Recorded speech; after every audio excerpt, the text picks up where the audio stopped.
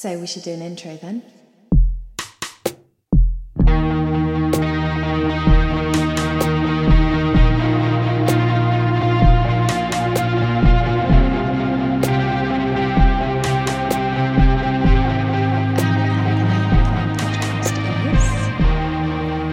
The saddest school disco in history.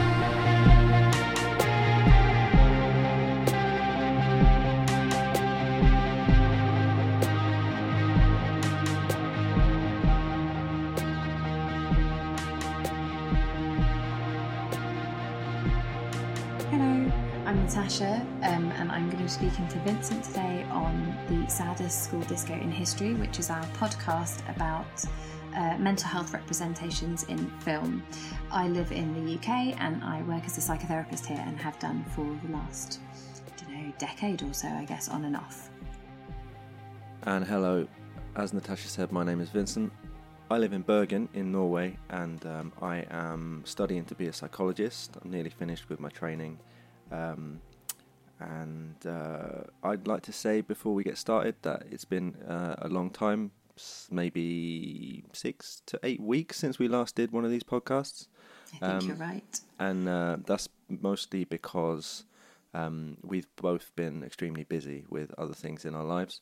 We're going to endeavour to make them a bit more regular. So hoping to have another one out after this in 2 to 3 weeks from now, probably. Mm-hmm. And then we're going to be looking at 13 Reasons Why, the Netflix TV series. So if you want to see that in between, then you've got a little bit of time to watch it. Yes. So the film we have picked to watch in Bergen and the Lichfield, which is where I live in the UK, and discuss today is Falling Down, which was made in 1993. Indeed, and the director of this film was Joel Schumacher, who is mostly famous for making a variety of thrillers, including Phone Booth, for example. Although I think he's got some more famous ones than that. That's the first one that comes to mind. But he made Lost Boys. Yeah. Anyway, so it's a Joel Schumacher film. He made Lost Boys? Yeah. Well, now I love him. Early on. So the star of this film is Michael Douglas. Mm-hmm. Supporting actors are Robert Duvall and Barbara Hershey. I think I've seen Robert Duvall in things before, but he's not especially famous, I don't think. I think Michael Douglas is really... Is he? Yeah, Robert Duvall's quite well known. Okay, what have you seen him in? It's a good question, and now I can't answer that question, but I know his name and I know his face, so he's been in stuff. Okay, well, I think it's fair to say that Michael Douglas is the main star, power in the movie. Agreed. And the writer of the film was Ebbe Rowe Smith. Worth saying that if you haven't seen it, we're going to talk about it in depth, so there might be some spoilers coming up. There will be some spoilers coming up. So you might want to stop this and watch it in between if you're very concerned about spoilers. The movie basically is about a guy who, on a very hot day, leaves his car, which is stuck in traffic, and goes on a rampage through Los Angeles, whilst simultaneously wisecracking about the flaws that he sees in society. Mm-hmm. I think it's fair to say. Yeah, he does this thing where he leaves his car, but he says he's travelling home. That's right, yeah. He says through the whole film that he's going home. For his daughter's birthday. But as the movie goes on, it becomes clear that he's separated from his ex-wife. He probably hasn't seen his daughter for a long time. In fact, I think his wife's got a restraining order against him. Yes, I was going to add that. Yeah, and nobody actually wants him to go home apart from him. And he's also dressed as if he's going to work, and he's in traffic as if he's going to work in the morning.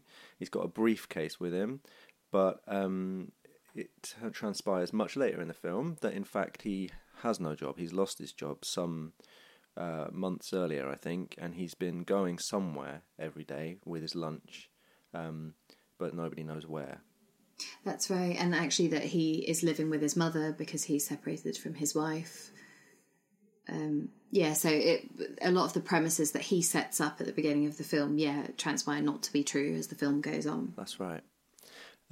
So we haven't talked about this movie really, apart from before we saw it, we both said that we'd seen it some time ago and we both liked it. Yes. I mean, it must have been over 15 years since I'd originally seen it. And I think I'd seen it shortly after it came out, and I saw it again in the early 2000s. And then I saw it again now, and I felt kind of... I don't know if I was conflicted about it before, but I was certainly conflicted about it now. Yes.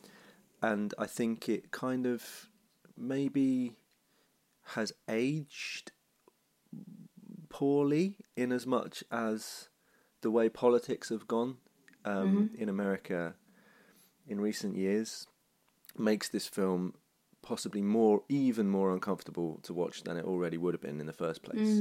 Although it is quite it's intended to be quite uncomfortable and quite tense, I think. And it certainly does that. It is tense throughout, even this much time later. And I similarly to you hadn't watched it for some time. I definitely had seen it more recently than you had. But I felt that tension all the way through to the end, even though I knew I'd seen it before, and it has aged somewhat badly, I would say. But that tension holds throughout, which is, a really impressive skill, I think, in a film. I mean, there's two sort of central kind of techniques that the film uses, and one is like we're saying is this building tension, and the other one is the classic kind of action film device, which is that every kind of encounter that the main character has is a sort of escalation on the last one, and like a computer game, he kind of gets a new weapon each time, so that he's like without a weapon at the start, then he gets a baseball bat, then he's got a shotgun. By the end of the film, he's carrying like a rocket launcher.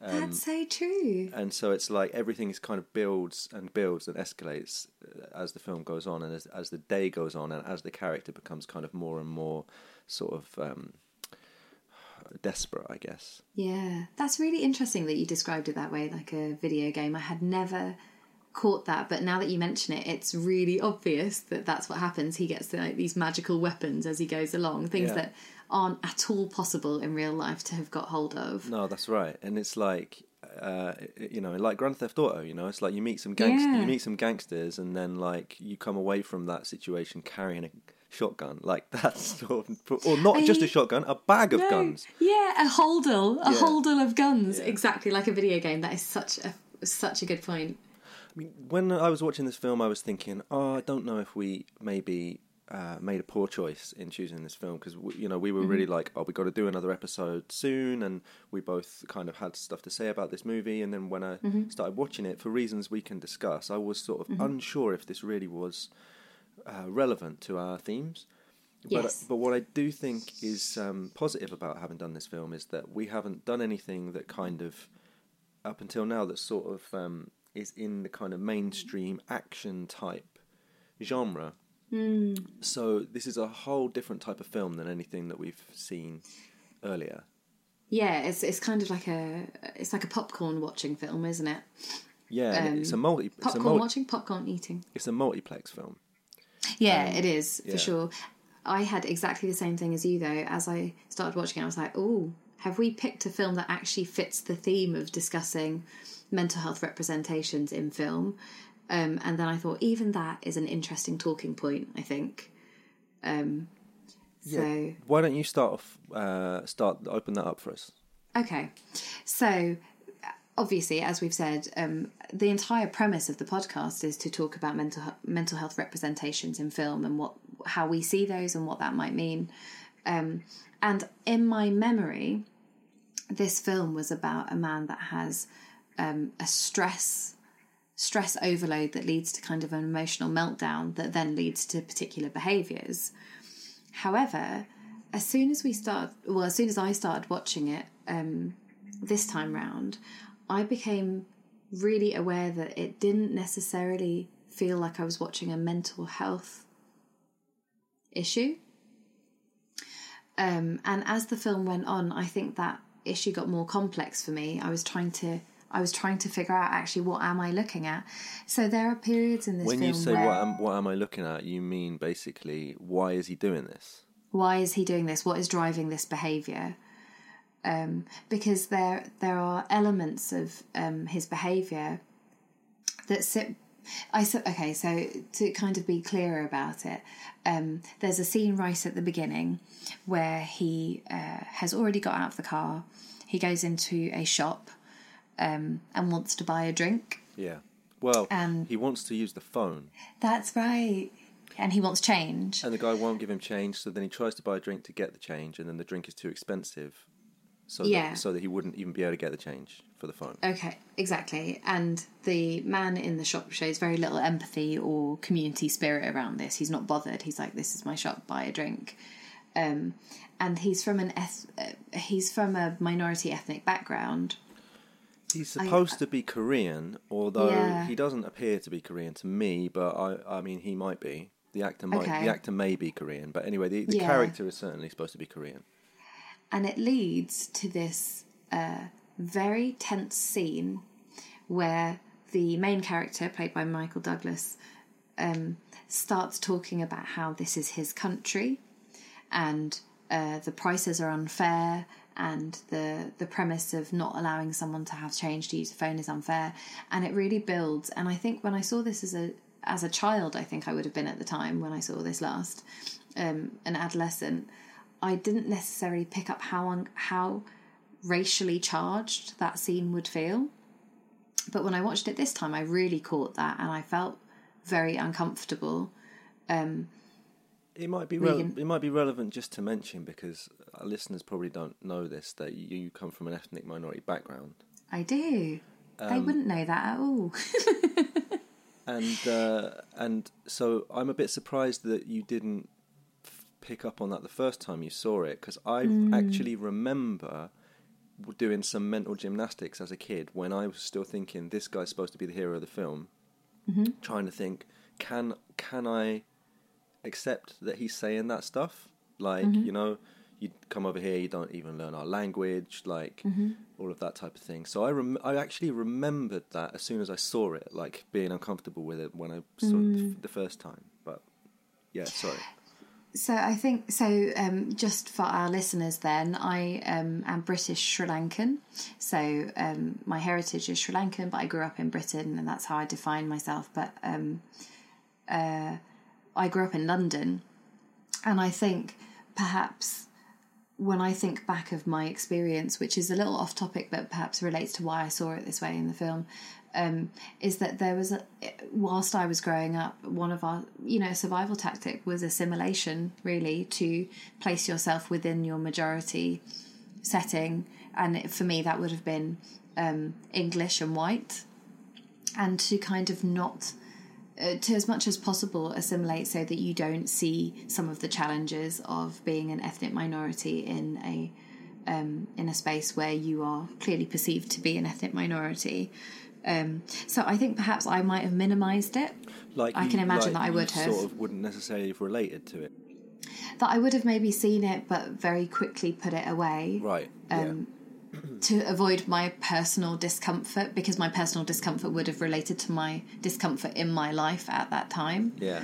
So I think I would have minimised that. Yeah. But as an adult, I definitely didn't do that, and felt much more keenly aware of exactly what you said, having to make these leaps in my mind about, this is our protagonist, I think I'm supposed to be supporting him, but I already dislike him a lot, right? Because of the things that he's saying. But it also made me wonder, what is this film about? Because I thought I was looking at someone who had a stress, an abundance of stress that has been so acute that he's kind of had this emotional breakdown. But actually, I feel like I'm looking at a character who is an agitated person, maybe more generally in their life, and then what does that mean? Am I even looking at a mental health representation here? And I suppose I questioned that throughout the film as things progressed. Yeah. What did you make of that first scene?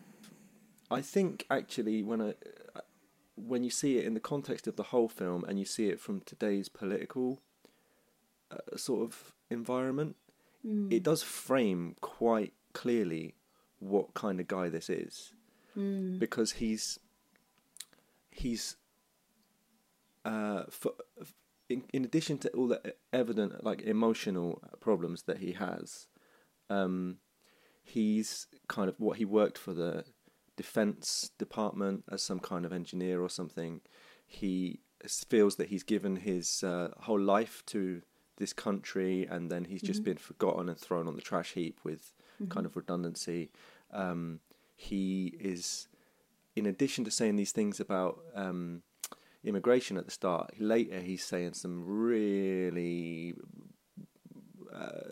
what people today would say problematic things about gender relations on the phone to his wife when he's ringing her up and threatening her. Yeah. So he is like this. He represents a quite reactionary type of angry white guy, definitely.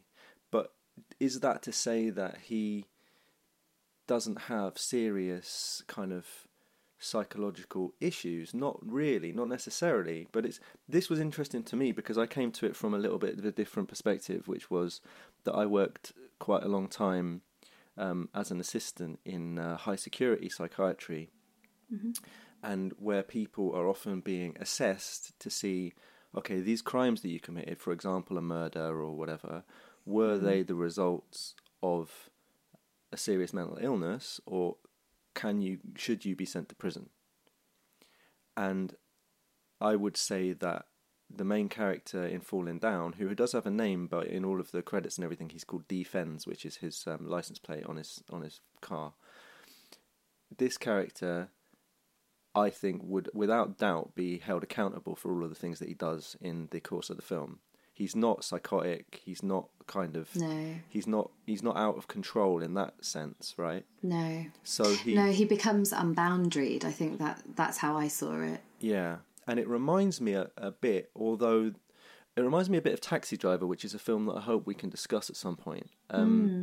Although the character in Taxi Driver is clearly a kind of more troubled individual from the off, and a bit more kind of has kind of poor social cognition and whatever, has problems dealing with people, and whereas this guy seems like he's kind of gone under the radar for a long time. But it reminds me like of that thing in Taxi Driver where he's saying like, this is a man who, like, what does he say? He's like, this is a man who refused to lie down. This is a man who, and it's a bit like that kind of thing of like, he's got to a point where he's like, okay, everything is going against me. My wife won't see me. I have no access to my children. I've got no job. Everywhere I look, there is something that irritates me. Like, I'm going to do something about it, kind of thing. Yeah. At the same time as, like you say, his only stated goal is to get home. But what's really interesting is that right at the end of the film, where he's intercepted by Robert Duvall's police officer, Robert Duvall says to him, you know what you were going to do. You were going to get here. You were going to kill your wife and child, and then you were going to kill yourself, because that's what you guys always do. So it's like, it reminds me of a lot of these kind of spree killer people. You know, there was a guy in the north of England a few years back who went on a rampage, shot a load of people, and then kind of barricaded himself in his house, and I think ended up killing himself. It's like it's like a certain pattern, a certain type of guy, and it's like, okay, he's not psychotic, he's not kind of lost his mind, so to say, but like, how could this have been prevented? Like, what kind of help does this guy need? Yeah. And absolutely, like, the only thing you can think of, in my opinion, is that like, he clearly needs some counselling. Yeah.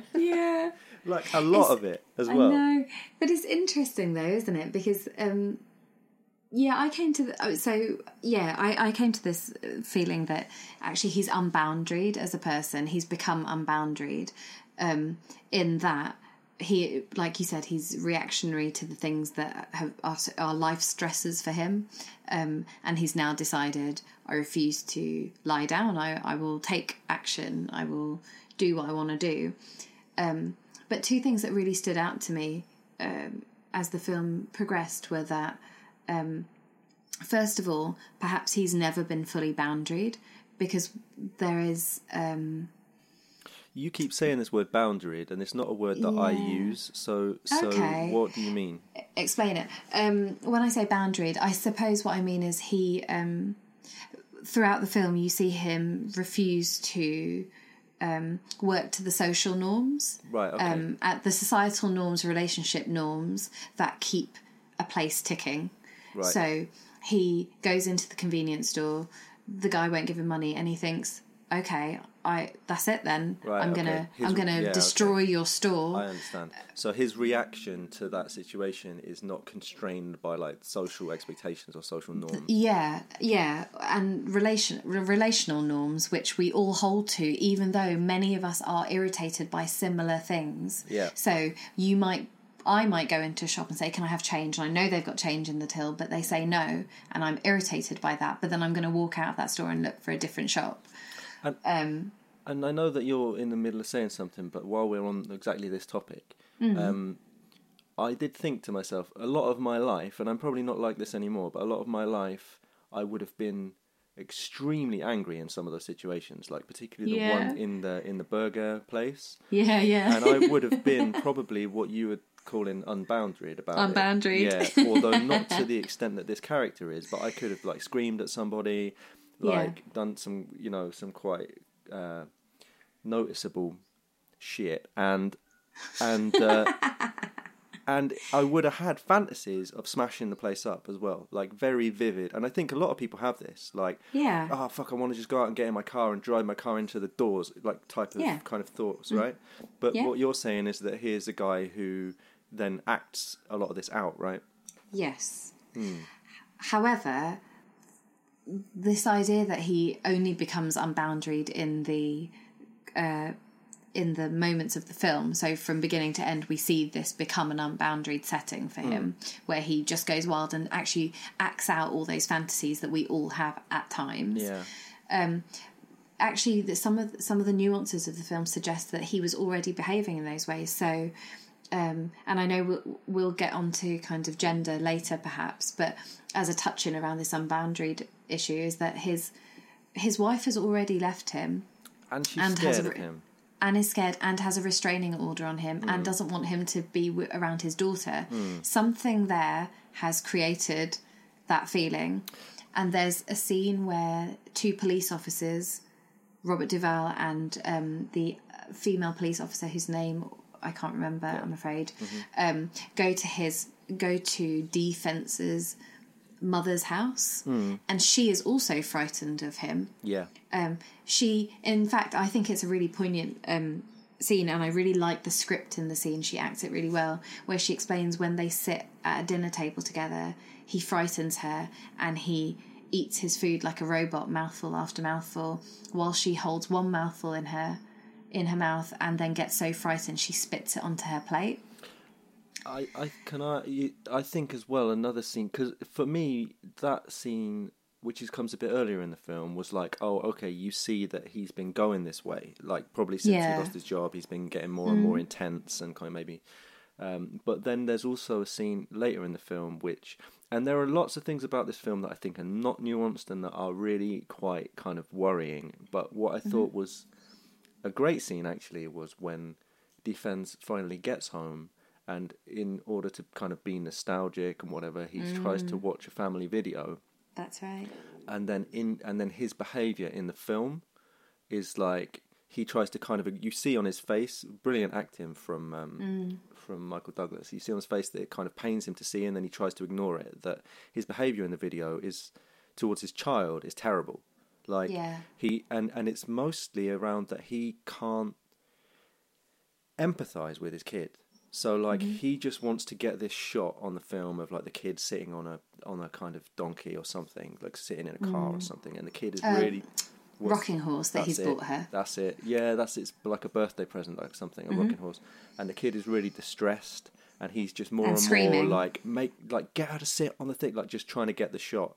And then there's another scene afterwards where he's kind of like verbally abusing and almost kind of gaslighting his wife, where they've gone out to the pier and she's really upset, and he's like, "This is your favourite place. What's the matter with you?" And it's kind of, it's very. So then I was like, this guy has what we might think of as kind of pathological personality characteristics. Yeah. That he probably never really has been able to empathise with other people, and he can't see himself in these situations and the way he's behaving. He just gets kind of caught up in like what he wants to see happen, and yeah, basically abuses and scares other people, though he's never acted out violently prior to now, or at least not towards his wife. She says that he doesn't actually beat her, and this is a problem for the police, who are like, don't take it seriously. Yeah. So he's clearly been a person who has, personality psychology is a complex field, and I'm not going to pretend to be an expert, but he evidently has real problems with empathy, with taking other people's perspective, and like you're saying, kind of with respect, kind of maybe respecting relational boundaries. Yeah. I mean, it's, you see that actually, these premises have been in place earlier than we've seen, and they give you these little moments, don't they, where you get to hear about that or see it. And I think that kind of is interesting in relation to your question about how you feel about the convenience store scene at the start, because they kind of set this film up that you're supposed to sympathise with him. Like, a lot of the things he encounters are genuinely irritating. And there's sort of you could kind of start to get the sense of, oh man, if people would just stop being so unpleasant to this guy and just let him get home, he wouldn't be doing all of this crazy shit, like, and there is a sort of kind of social critique running through the film of like capitalism and a careless society and people who, but none of that's really true, do you know what I mean? Because he obviously has been this way for a long time, and he's, as you pointed out, he's on his way to a family who really are scared of him. And for what purpose? Possibly to kill his ex-wife. So it's like, it kind of, I think it's quite clever the way the film sort of undermines your sympathy or empathy for the character.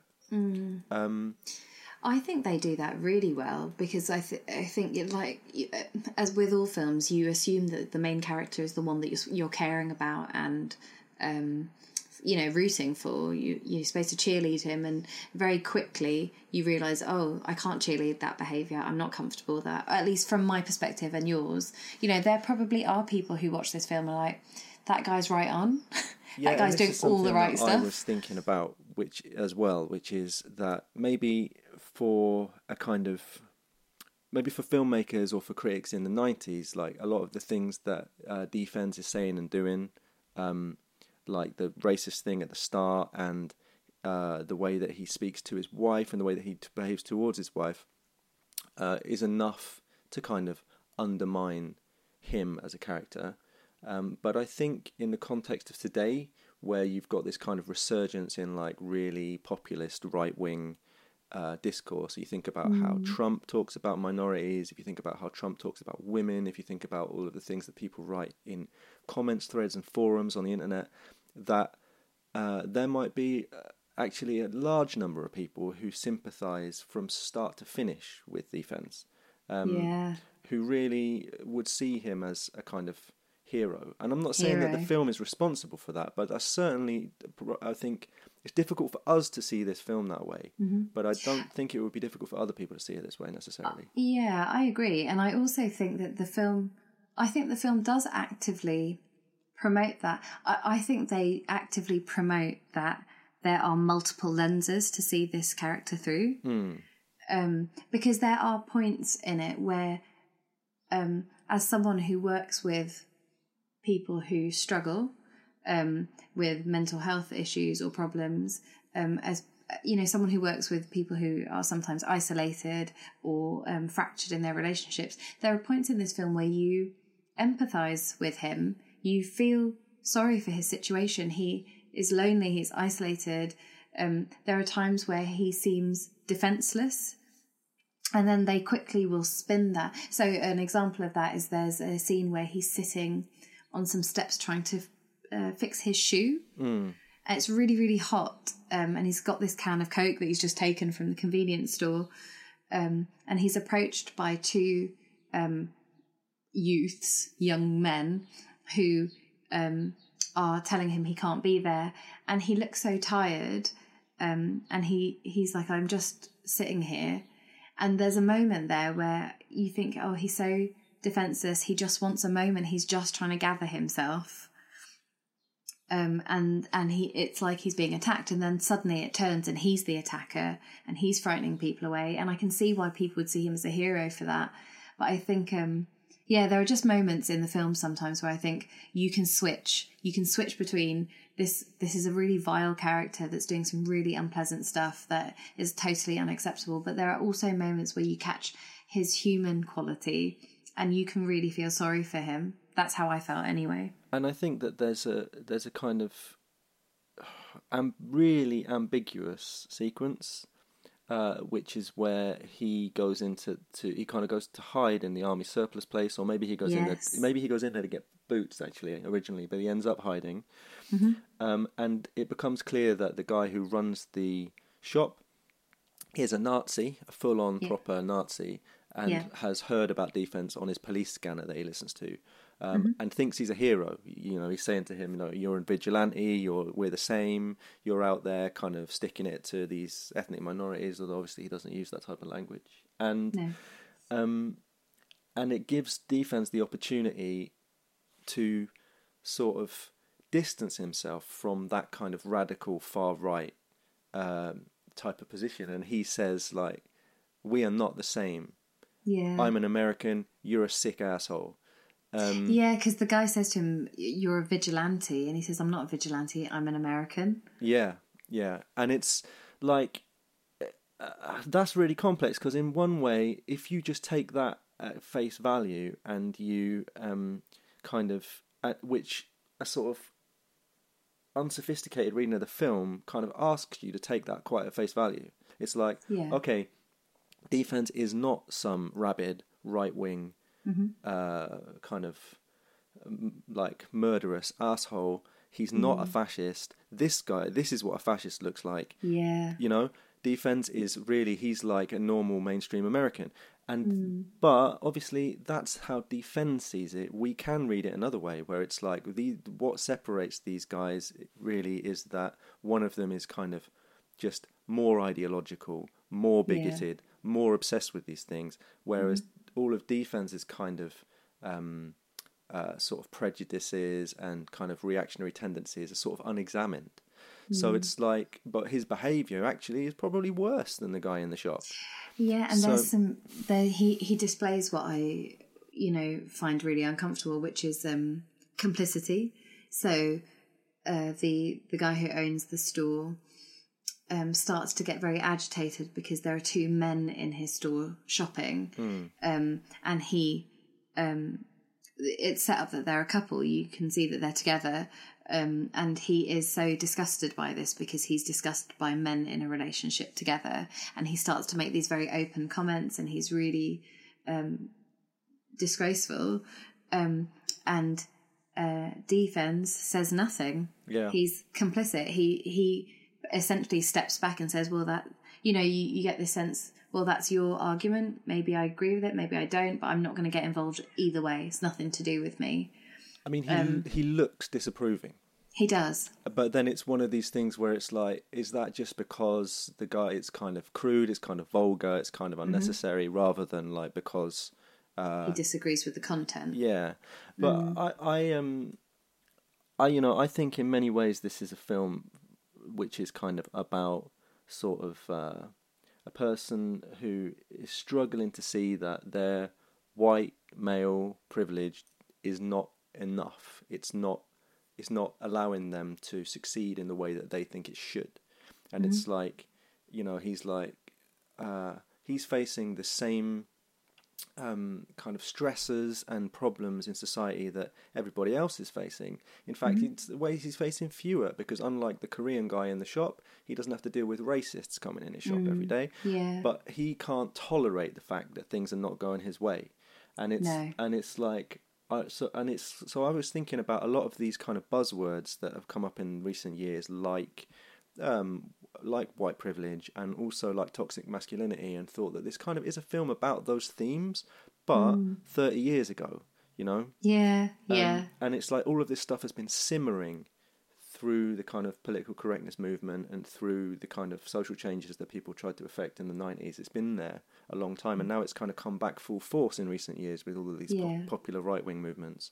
Yeah. And that makes this film, in a way, difficult viewing, I think. Yeah, I would agree. It's not easy to watch.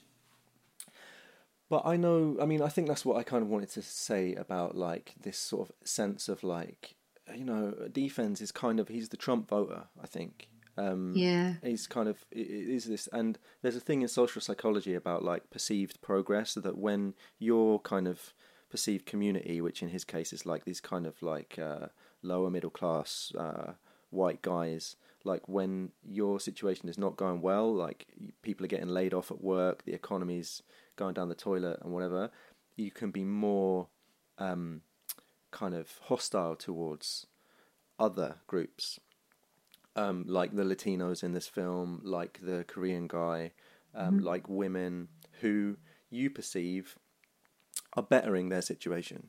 So even though their situation might be worse than yours, you're seeing some progress in their groups. There's feminism, there's anti-racist campaigns, this guy's running a shop, he's making some money. You're seeing that these people are doing okay and you're not. And then that kind of adds to your sense of like prejudice. And that's interesting. Yeah. But I know that you wanted to talk as well about gender or the relationships between men and women in this film. So can you say a bit about that? Yeah.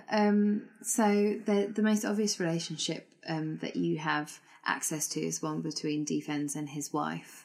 So there's this kind of background of that she's had to put a restraining order in place, that she's separated from him, and that he has been emotionally abusive.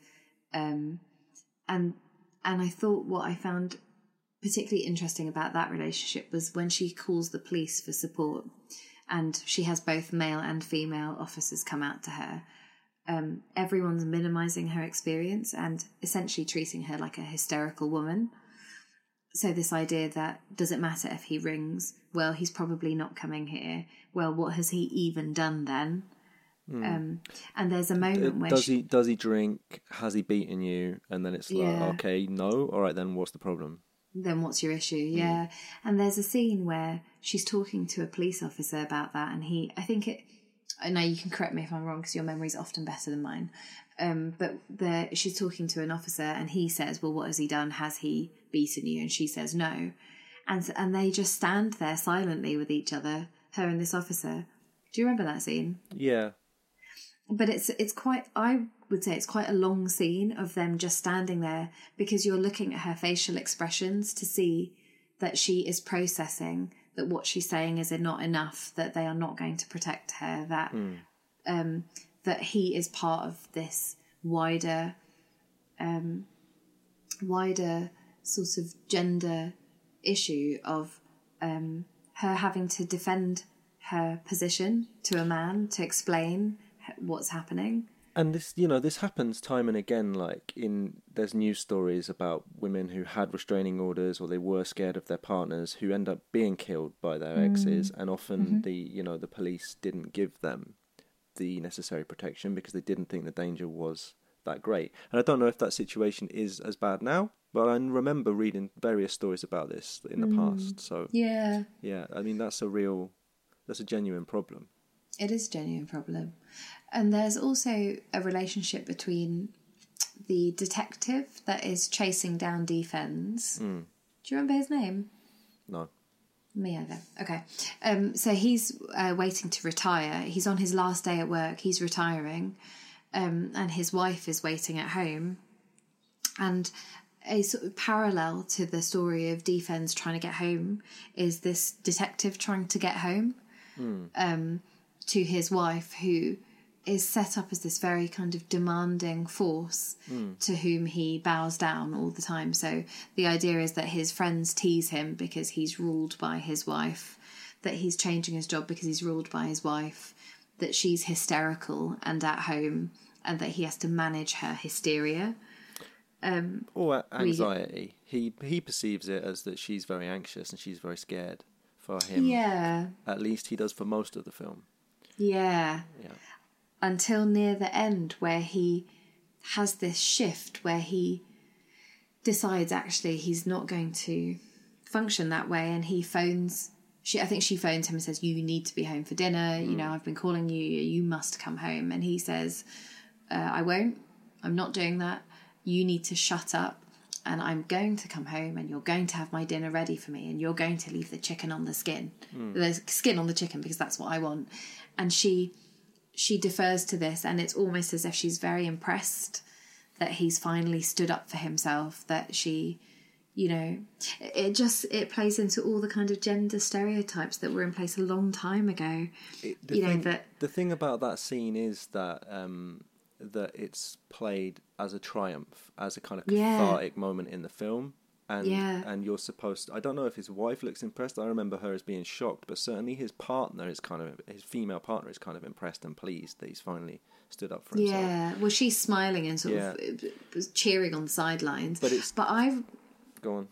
I was just going to say, I feel like there was a sense that his wife was impressed too, as if she had been waiting for him to make this stand at some point. Okay, I don't remember it as being that way, but maybe so.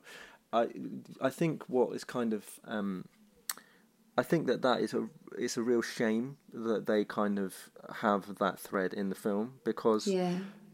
There's a whole thing, you know, one of the major problems with Defense is obviously his relationship to his wife, and there are scenes in the film where he's threatening her on the phone, saying, you know, it's still legal in some countries to kill your wife if she's unfaithful, and like implicitly threatening her life and whatever. While at the same time, this film, there's that scene that you're talking about. There's also a scene earlier in the film where the gangsters are in their car. And there's they've got this one girl who's in the car with them, and she's talking a lot, and they're all finding her really irritating. And then two of them turn around and shout at her "Shut up!" And then she becomes quiet. And it's like the scene with the police officer. These scenes of women being silenced are played for kind of laughs. They're supposed to be quite kind of enjoyable, and it's they're not funny, but at least not to me. But you can. The way that the timing is done in the film, it's clear that it's a gag. So it's it's really kind of having your cake and eating it to try to kind of present Defense's behaviour or his kind of attitudes towards his wife as problematic at the same time as you're kind of almost openly promoting this kind of misogynistic attitude. Yeah. And that's another thing that makes me confused about the politics of this film. Can I just add, as a random thing that I noticed around gender, which I found so funny, is that the female police officer who works alongside this detective, and they're working together to catch Defense. I noticed at some point during the film that any scene she was in, she was carrying her handbag. Oh, really? Every scene, that woman's carrying a handbag. So there's a scene where they're about to go into Defense's wife's home, and she has already skedaddled. She's gone with the kid because she knows that he's coming for her. Yeah. And the two of them, these two detectives, get out of the police car, and she readjusts her handbag on her shoulder. so that she can go into this scene to, you know, with her gun to find out what's happening. And I just remember thinking, what on earth? Why is she carrying a handbag? What is this? That's crazy. I didn't see that, but yeah. It's so funny. It's terrible. I just felt like I had to throw that in. You know, I'm kind of... I think we're kind of getting towards the end of our conversation. Would you agree? Yes. And I'd like to circle back around to this thing about mental health, since that's the major theme of our of the podcast. I think that one of the sort of takeaways from this film, or one of the things to reflect on regarding exactly that, is this issue of like, when does a person need help? You know, like, maybe what diagnosis could you give this guy? Like, there's no kind of clear sort of mental disorder. Maybe he's got these kind of problematic personality traits that we talked about that are causing him problems, and they're causing problems for other people around him. But is he depressed? Does he have stress? Like, if you were if he was to come in and kind of meet the health service, would he get any support? Honestly, probably not. And it's that's what I was thinking. Yeah, so it's like, it kind of, in that sense, it's a really kind of pertinent theme of like how people like this can just fly under the radar and have a life of kind of continual sort of stress and challenges, and you know, and it's not to in any way condone the kind of sort of violent theatrics that this character engages in. Most of these people will never do any of that shit, but they'll be struggling in similar ways, you know? Yeah, I think that's really true. I think, where it's an interesting question, isn't it? Where are the flags that tell you this person's starting to struggle, and when does help, where does help come from when that happens? And you're right. I think a lot of people just will fly under the radar until it turns up in the papers that someone has cracked and something has happened. And there's another thing about how men deal with their kind of psychological challenges too, that defense is so flat in affect. Like, even when he's extremely angry, he won't show much anger. He'll be kind of sarcastic, and he'll be like simmering, and then he'll act out. And this is a reason, you know, why a lot of men don't get support for their mental health problems, because it only becomes visible as kind of behaviour. Guys who go out at the weekend and get drunk and beat somebody up or something, you know, and they don't have like a kind of then they don't have like a mental disorder necessarily. They're not like mentally ill, but they have real kind of emotional and psychological problems that they don't understand necessarily, or that they're not prepared to discuss, and that end up being a problem for them and their community, right? Yeah, it's a really fair point, I think. I just think I feel like perhaps, I mean, it's been a fun film to talk about for sure.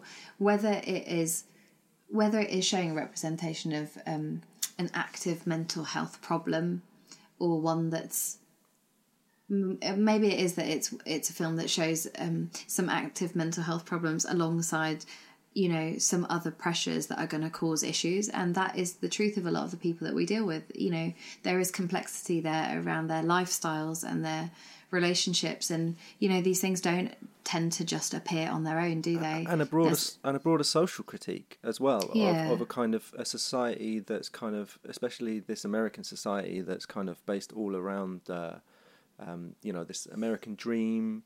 You know, you've been promised this and that from childhood, but you've got an economic system that's completely uncaring. And you're living in these crazy urban environments with just people everywhere and noise all around you, and, you know, so there's this kind of implicit social critique also. Yeah, for sure. I really enjoyed it. I enjoyed watching it. I did find bits of it uncomfortable, but I think that was a good thing. I think that added a kind of to the tension. It was definitely of its time, rather than being a very current film but like you said, it's maybe still representative of quite a lot of stuff that's happening now. For me, the great kind of strength of this film is undoubtedly Michael Douglas's performance, which is fantastic and magnetic, and creates all of these ambiguities that we're talking about, where you don't know how to feel about him. Yeah, absolutely. I would agree. Yeah, he's really, really impressive. Whereas I'm less impressed by Joel Schumacher as a director, because I feel that as we've been talking about, the politics of this film are just too murky for me. And at the end of the film, where he sort of says, "I'm the bad guy. How did I become the bad guy?" For me, it's like there's almost this sense of that's very. I mean, maybe I'm just showing my political colours too much, but for me, it's like that's really the refrain of the kind of kind of triggered white male, right? How did I become the bad guy? Suddenly, society's turned against me. What was I doing? It's like it's sort of So I feel like it plays both sides of the fence a bit too much, in my opinion. But there's so much to discuss, as we've seen, and like I say, like central performance is fantastic. Yeah, agreed. It was an enjoyable film to talk about. I think I liked that.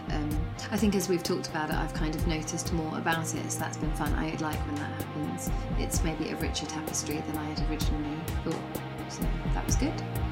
All right, and first season of 13 Reasons Why next time. Yes. Hopefully in a couple of weeks from now. That's the plan. Certainly before the middle of August. Yeah. Right? Yeah. All right. Happening. Thanks very much for listening to our podcast. We have been the saddest school disco in history. We are on Twitter as @the saddest disco if you'd like to follow us. Or comment on anything that we've said.